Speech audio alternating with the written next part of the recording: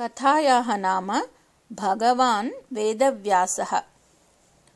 पुरा नैमिषारण्ये कृपालुः नाम किरातः आसीत्। सः वने खर्जूरवृक्षस्य रसं संगृह्य विक्रीय तेन एव जीवनं करोति स्म। सः एकं विशिष्टं मन्त्रं जानाति स्म।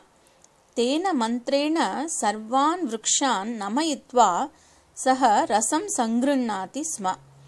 सः रहस्यरूपेण एतत् कार्यं करोति स्म।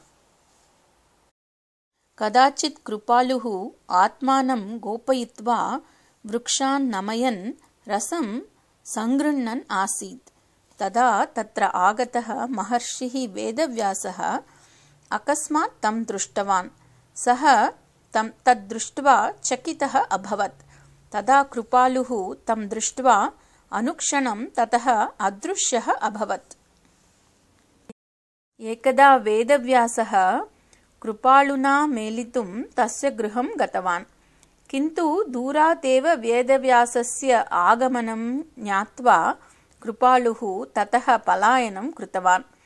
वेदव्यासः पुनरपि बहुवारं कृपालुना मेलितुं प्रयत्नं कृतवान्। किन्तु बहुधा प्रयत्ने कृते अपि कृपालोः दर्शनं न अभवत्।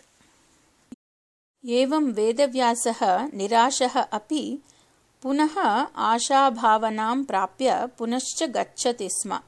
एवं यदा एकदा सः गतवान् तदा सः कृपालोः पुत्रेण दक्षेण मिलितवान्।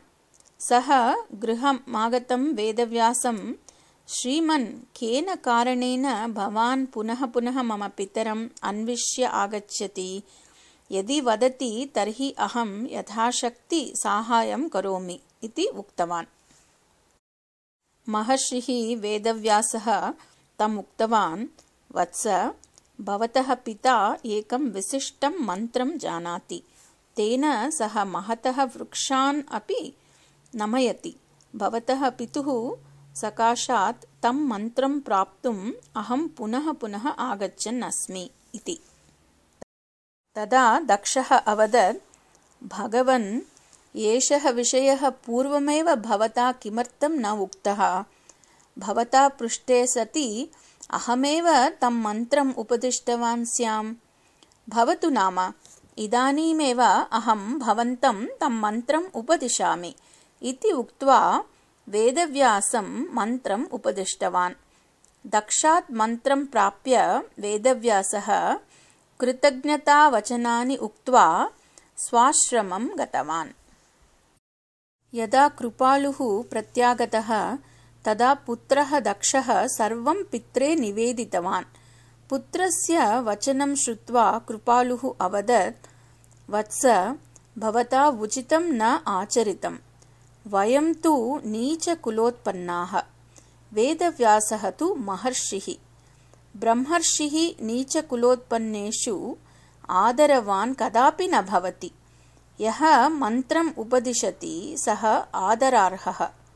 आदरार्हे जने अनादरः मन्त्रफलं नाशयति। मन्त्रोपदेशद्वारा आदरार्हतां प्राप्तवतः अपि अस्मान् वेदव्यासः आदरेण न पश्येदेव। अतः अस्माभिः उपदिष्टस्य अपि मन्त्रस्य फलं प्राप्तुं न अर्हति वेदव्यासः इति। तात, तस्य व्यवहारस्य दर्शनात् अहं चिन्तयामि यत् वेदव्यासः तादृशः न इति उक्तवान् दक्षः। यदि सः तादृशः न स्यात् तर्हि सन्तोषः एव। प्रायः उत्तमकुलीयाः एव भवन्ति इत्यतः मया एवम् उक्तम्। किमर्थम् आवयोः चर्चा? भवान् तस्य आश्रमं गत्वा सः कीदृशः इति परीक्ष्य एव आगच्छतु तावत् इति उक्तवान् कृपालुः। पितुः आदेशानुसारं दक्षः वेदव्यासस्य आश्रमं गतवान्। तदा वेदव्यासः शिष्यान् पाठयन् आसीत्। समागतं दक्षं दृष्ट्वा वेदव्यासः अनुक्षणम् उत्थाय आगत्य तं स्वागतीकृतवान्। कुटीरस्य अन्तः नीत्वा अर्घ्यपाद्यादिभिः सत्कृतवान्। कुशलप्रश्नान् अपि कृतवान्। तस्य योग्यां भोजनादिव्यवस्थां च कल्पितवान्। यदा दक्षः ततः प्रस्थितवान् तदा वेदव्यासः श्रद्धाभक्तिपूर्वकं पुनश्च तस्मै धन्यवादान् समर्पितवान्। मनसा वेदव्यासम् अभिनन्दन् दक्षः तस्मै कृतज्ञतां समर्प्य स्वगृहं प्रति गतवान्। पुत्रात् सर्वं वृत्तान्तं ज्ञात्वा कृपालुः अपि सन्तुष्टः अभवत्।